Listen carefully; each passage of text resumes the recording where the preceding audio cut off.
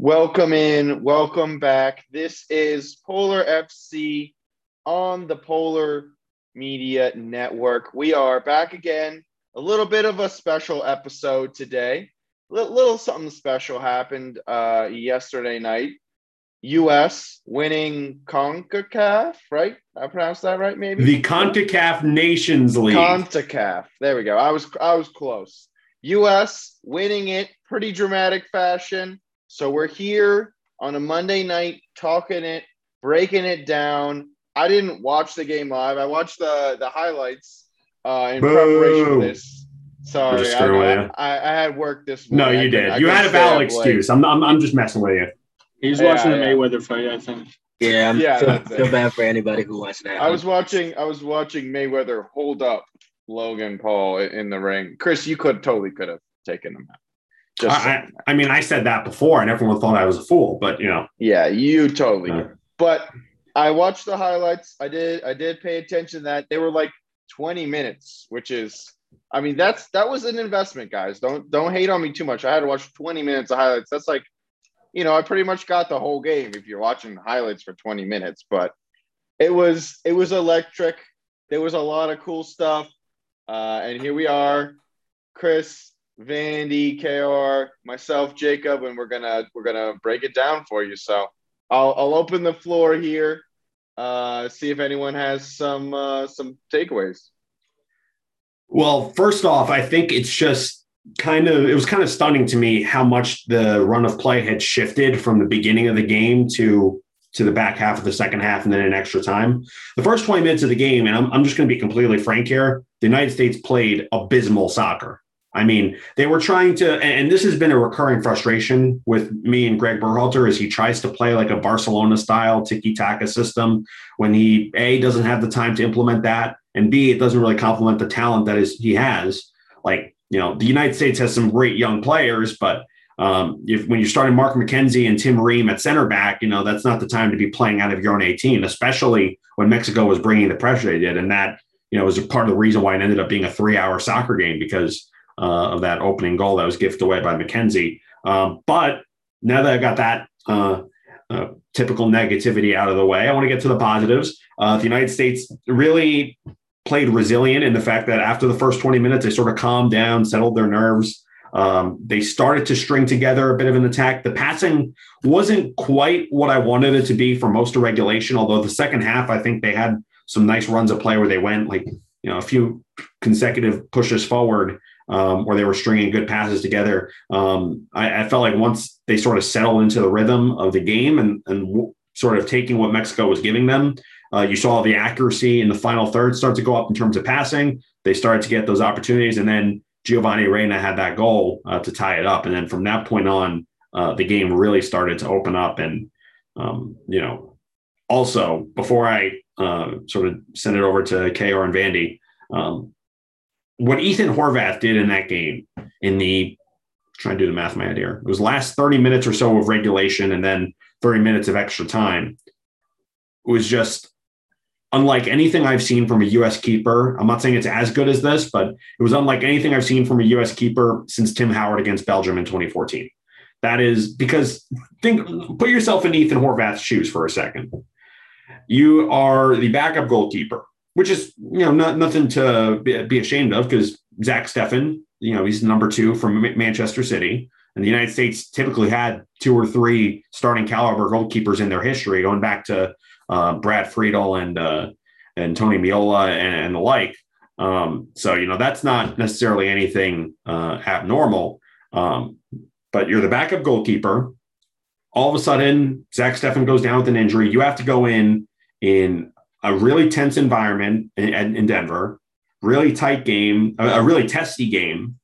And to not only be able to go in there and have the composure, and I don't really fault him for the goal because, at first glance, it looked like it was a quote unquote soft goal, but on the replay, you could see that McKenzie, unfortunately, was blocking the view of the shot. And so he didn't have as much time to react as he would have. That's the only reason why he got beat near post. Other than that, he played, just an unreal game. He made it felt like he made 5 or 6 saves in that 60-minute span alone. Really made his presence felt. And I was blown away even before the penalty save.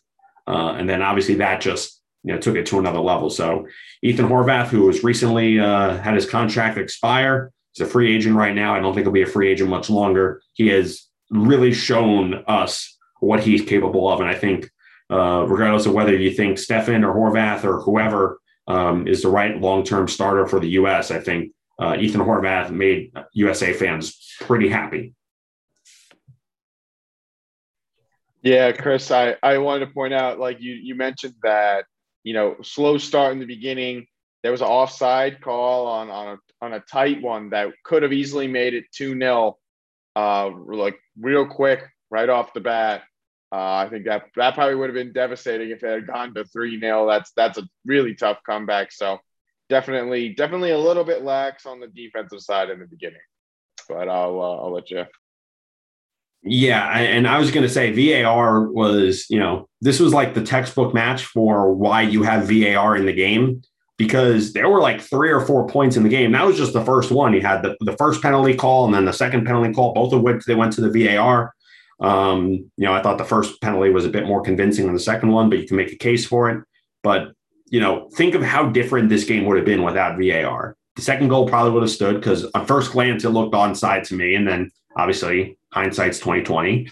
And then, the whole thing with the penalties, it would have just neither of those were called in the run of play. So it really was a big day for VAR for sure. Yes. And, I think that just goes to show how much soccer is a game of inches. I thought the United States did a good job at regrouping. And for what it's worth, I'm not exactly a Greg Berhalter fanboy by any stretch of the imagination. I think the United States long-term are probably better served with a different manager.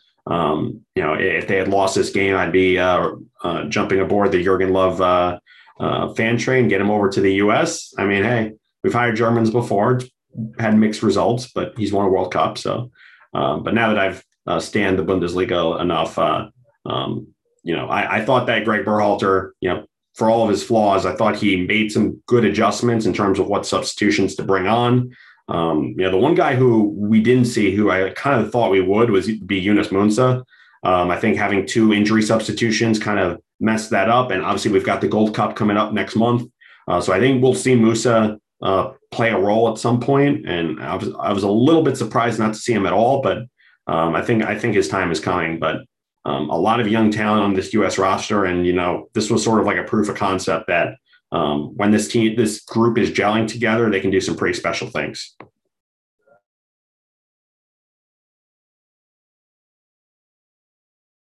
KR, Vandy, any takeaways from the game?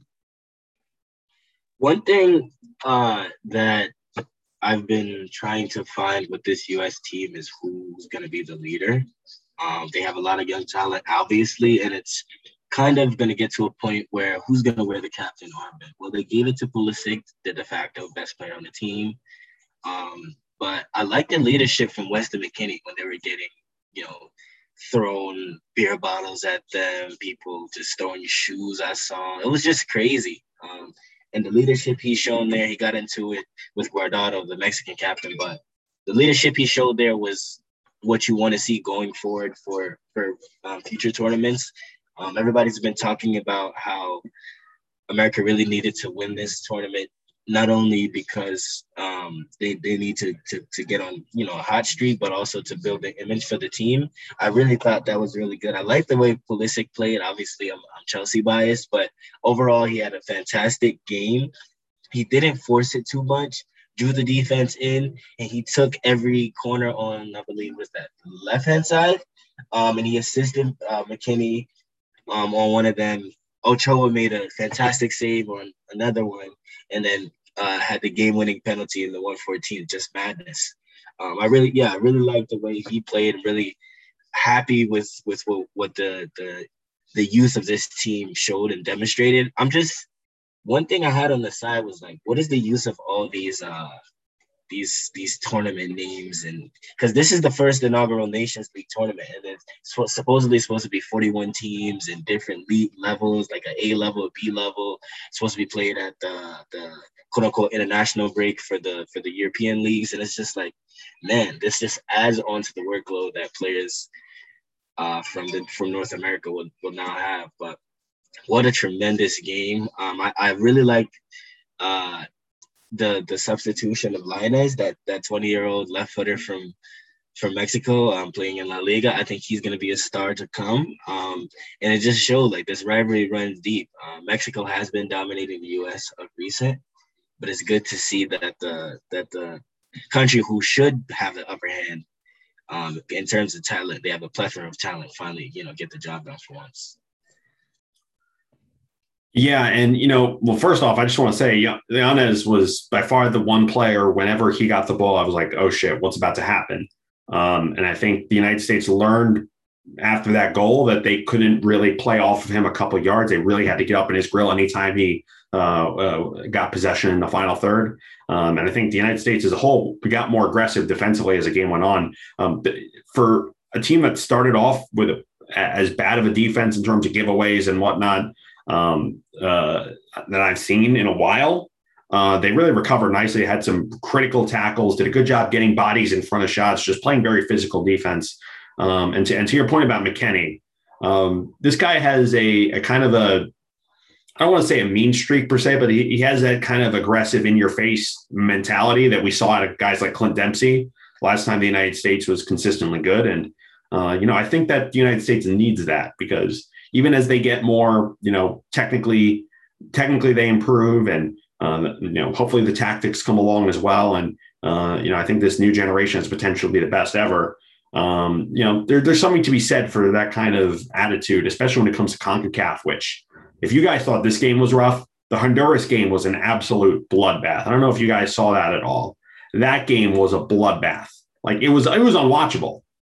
It was unwatchable. And, CONCACAF just is what it is at this point. It's probably not going to change. So, it's just unfortunately how it is. But I thought the United States bounced back, and they were sort of learning how to play that style, because for most of these guys, most of their experience came from Europe or European friendlies for the U.S. This was their first real look at competitive CONCACAF ball. So I think that was a bit of a learning curve, and they improved as it went on. Yeah, I think we saw that learning curve on both ends of the field too, right? Not only from the USA, but also Mexico. You guys brought up Diego Lainez, where I think he plays for Villarreal or somebody in La Liga. I thought it was Betis. Is it Betis? Yeah, Real Betis. Yeah. Musa is the one that plays for Villarreal. Gotcha. Okay.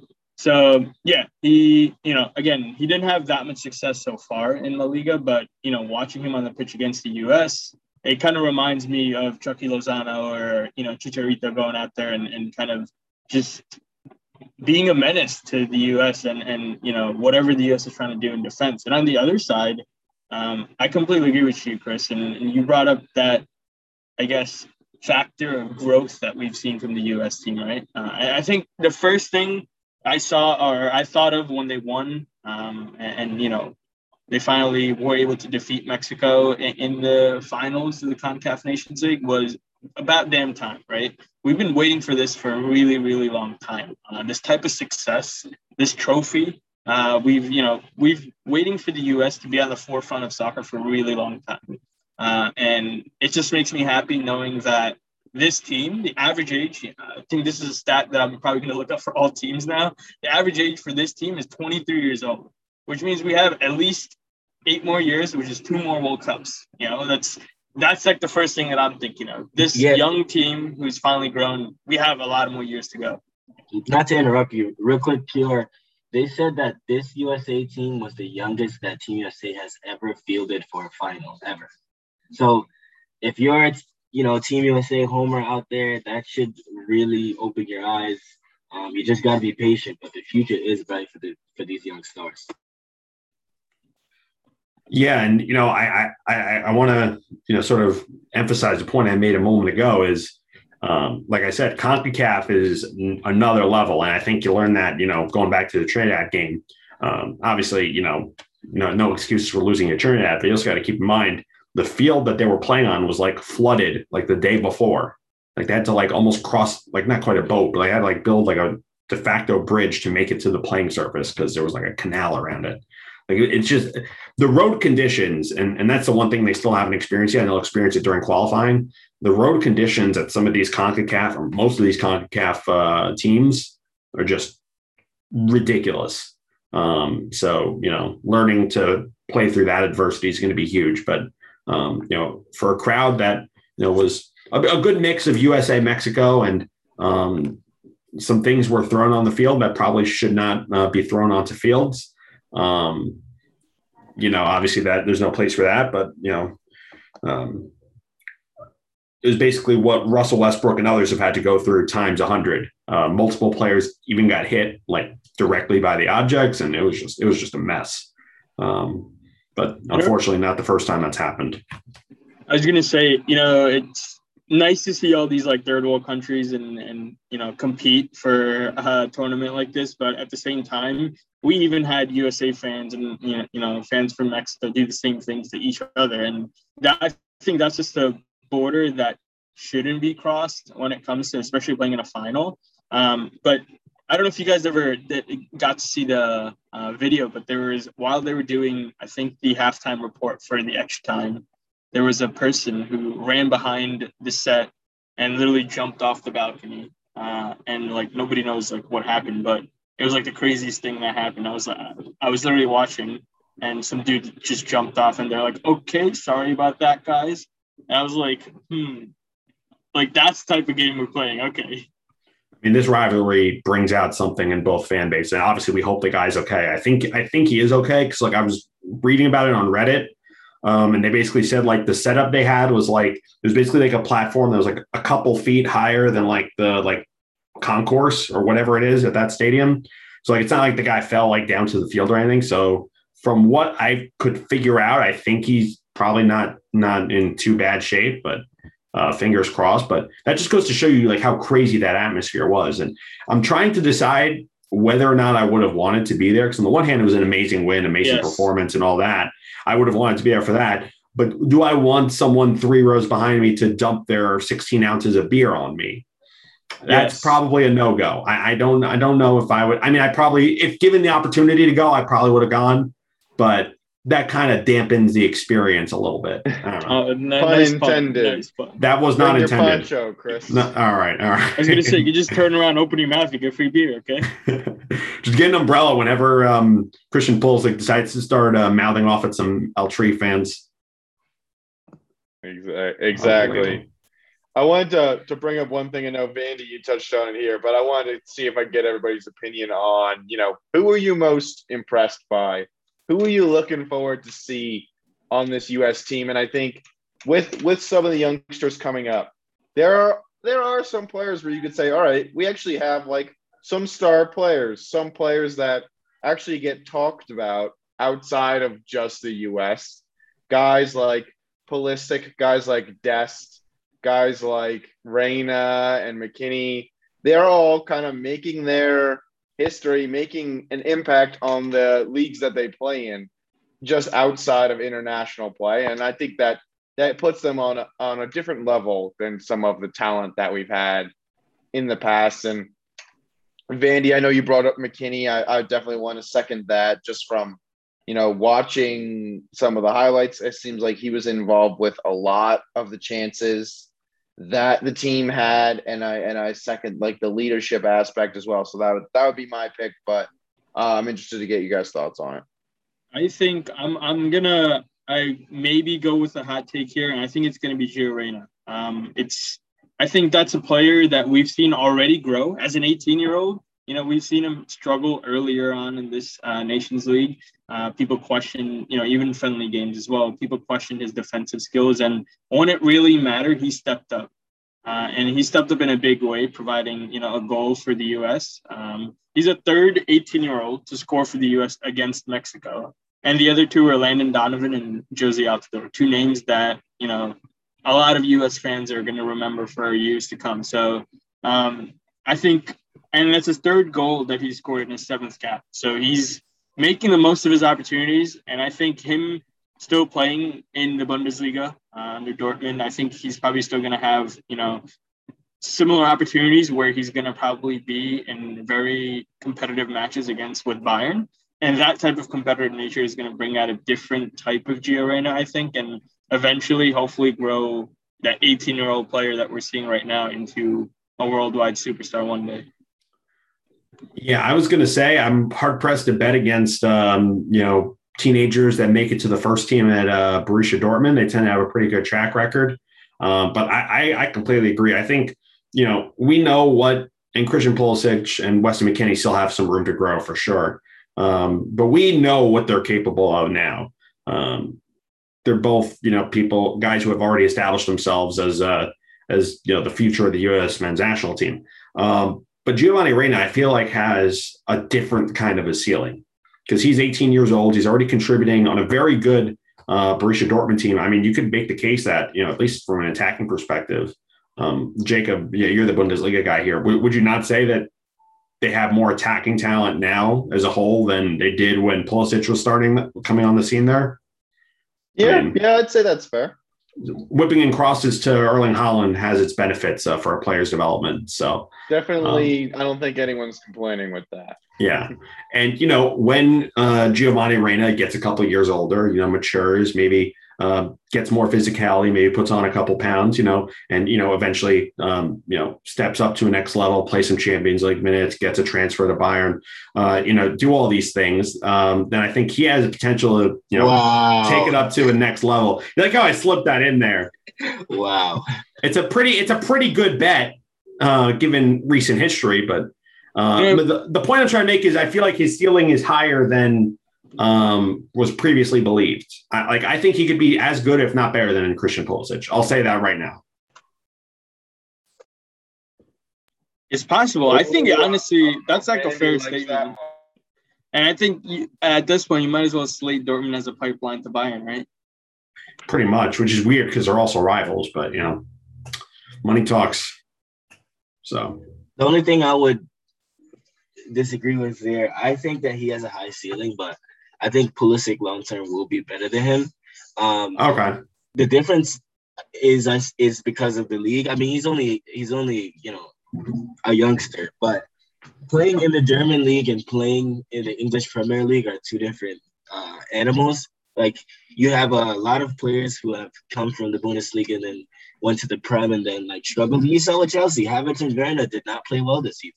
They underperformed for their price tag. Obviously, Havertz finished off what's going to live in the hearts of a lot of young Chelsea fans for that Champions League win. But for a large part of the season, both of them were struggling. But Pulisic, who was somebody who was in and out of the starting lineup, he was out of favor with Tuchel at the beginning. Whenever he was given minutes, he made a very strong impact.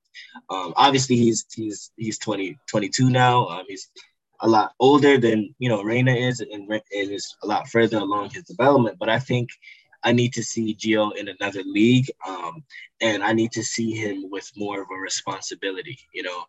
That's why that's the only reason why I say that. But then again, maybe this is me not allowing him to develop as a player. But he definitely has what it takes to get to the top, and it's not too far fetched that he could be better than Pulisic. But I don't think it's gonna happen. What if he ends up at Chelsea, huh?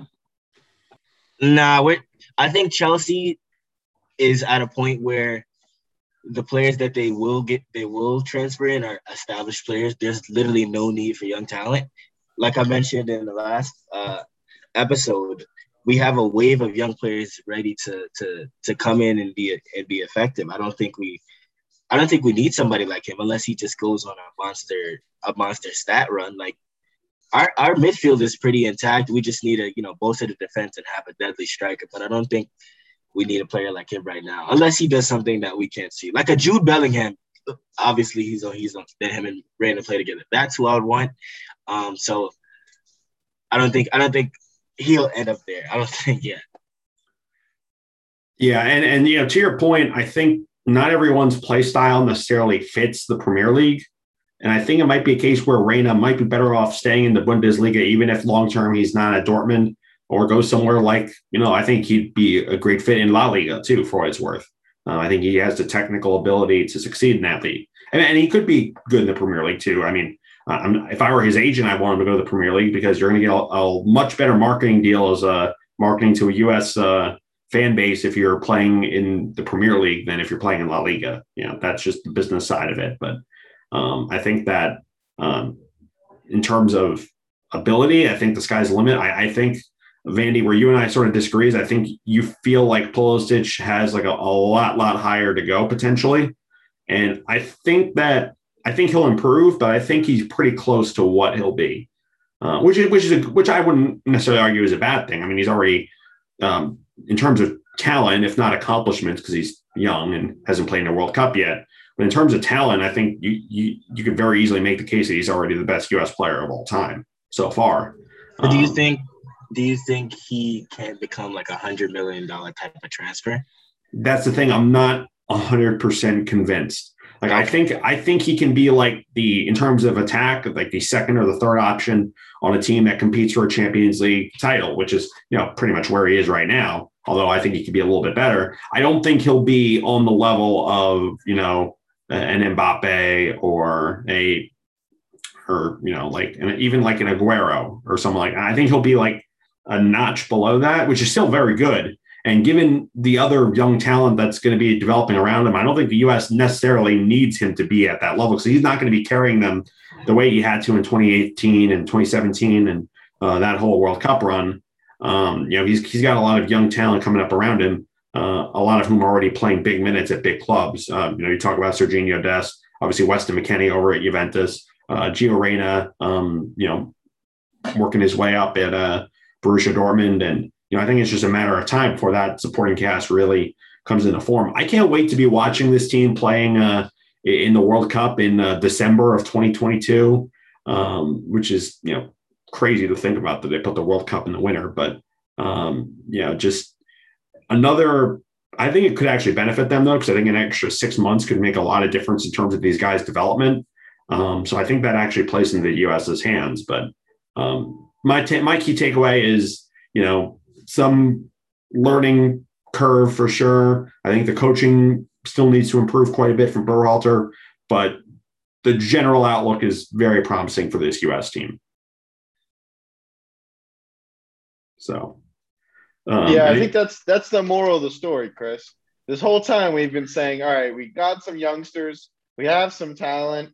I mean, we just on the verge or just finished up winning a international competition, and we're sitting here saying, all right, we still have a long ways that we can improve. And I think that's a really good sign for the U.S. team that we're not sitting here saying, wow, I can't believe we're able to come and win an international cup. We're saying, all right, look what our youngsters can do. Look at the potential for the future, because yes, international cups are nice, but we do want to see the team performing at World Cups and larger competitions and getting onto those stages where they're playing against the top teams in Europe and across the country. So, this is certainly a step in the right direction. And yeah, just to reiterate, it's exciting to see the U.S. compete at that level. And it seems like we're all things go for the future. Yeah, I can't argue with that. And, 2 points I want to make. One, one part of this is, just the general weirdness of COVID is not only was this the first competitive US-Mexico game in 2 years, it was the first competitive match period in 2 years, because there weren't really much of qualifiers. And I can't remember if there even was one. It might have been against St. Kitts and Nevis or some random island with 7 people on it. But, there was no World Cup qualifying, no 2016 they played in Copa America, which was the last good tournament that they had. And what I would give to see this group playing in Copa America, even though I know it's not going to happen. But a lot can happen in 2 years, and this group is in some ways still learning to play with each other because of that long layoff with COVID and the weirdness of the few times they've had international windows. Not everyone's available. There's certain quarantine regulations. You have either all MLS players or all European players. And now we get to see them finally have some ability to gel and grow together. So, I think that is, I'm more excited by what they could be than what they currently are. I think that'll be my closing statement here, and then I'll let everyone else get their thoughts in.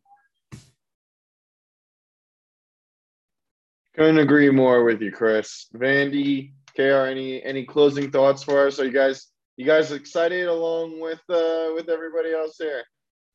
I think I still need to see I need to see dominance. I don't need to see like obviously Mexico in the grand scheme of things, they're a talented squad, top 70 probably in the in the world rankings. But I need to see that. I need to see US like have a clinical game where it's just like they're clearly superior. It's like let's say they play a Canada, right?